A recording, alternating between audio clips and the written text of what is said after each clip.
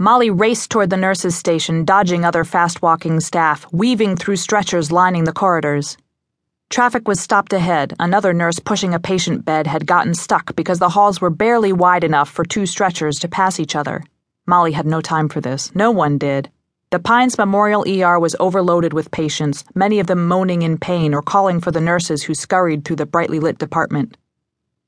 After 10 years as a nurse, 3 of them at Pines, Molly had learned to tune out the voices and the cacophony of constant monitor chirps, high-pitched call bell dings, and low-toned beeps of alarms from patients not her own. She didn't even notice the smell anymore, a blend of cleaning spray, urine, and, depending on the number of intoxicated patients, alcohol. Molly ducked under a stretcher, scooted in front of the traffic jam, and helped the nurse lift the bed slightly to extricate the wheels. When the nurse smiled gratefully, Molly flashed a thumbs up and hustled to the station. There, Erica, the senior charge nurse, caught her eye. "I've been trying to call a code purple for hours, but Charlene won't budge," Erica said. Friendly and smart, Erica struck just the right balance for a manager. She was firm but fair, and the nurses respected her. It was unusual for her to be rattled like this. A code purple, closing the ER to ambulances and rerouting patients to other hospitals, meant less profit for Pines Memorial, which would explain the administration's resistance, but the ER desperately needed relief. Charlene, the nursing supervisor, stomped into the nurses' station. Erica urgently called out to her, "Charlene, we need to call a code purple." "No way," Charlene said, shaking her long blonde hair. "Every room is full. Everyone has more than the usual number of patients. Even the hallway is full. We don't have beds to move these people to," Erica insisted. "Where are we going to put any other AMBO patients who come in?" "I'll get back to you." Charlene left the room. Erica shot a worried look at Molly. The medic phone rang. Medic phones, which kept emergency medical services in touch with hospitals, resembled walkie-talkies attached to police scanners. As Molly pressed the radio button, the other nurses nearby groaned. "What's this one going to be?" one nurse sighed. Molly answered the call. "Pines, go ahead." A medic's voice crackled over the speaker. "We're bringing in a 72-year-old male, working code, 5-minute ETA. "Crap," Molly muttered after she released the button. No time to waste. A working code meant that CPR was in progress. "We have to make room for a code, y'all," Molly said in her unmistakably southern drawl. Erica didn't have time to reply before the phone rang again. Molly reached over and hit the button. "Pines."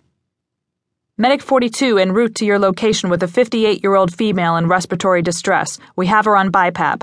Bilevel positive airway pressure was a method of assisted breathing. The patient probably would have to be intubated. "What's your ETA?" Molly asked. 10 minutes.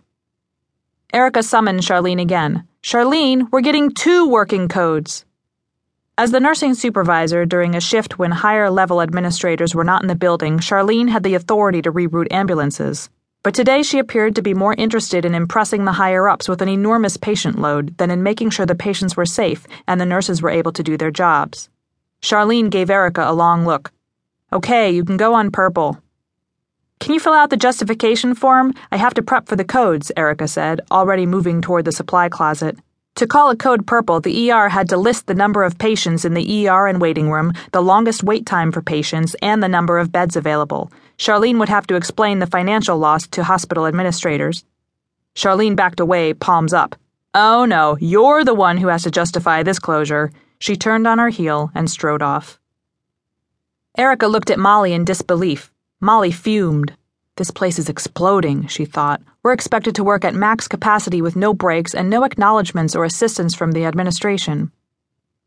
At least it was a weekday. One of the more ludicrous hospital policies dictated that on nights or weekends the nursing supervisor had to page the administrator on call to get permission for a code purple. That administrator could be anyone on senior management, including IT or finance personnel.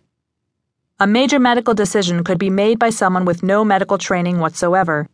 At Molly's previous hospital, the finance director was on call on a day when the ER was flooded with new arrivals. Focused on billing as many patients as possible, he had refused to call a code purple even when the physicians insisted that the number of patients was unsafe. A patient easily could have suffered or died because the staff was so busy checking on others. Eventually, an irate ER doctor yelled at the administrator until he agreed to divert the ambulances.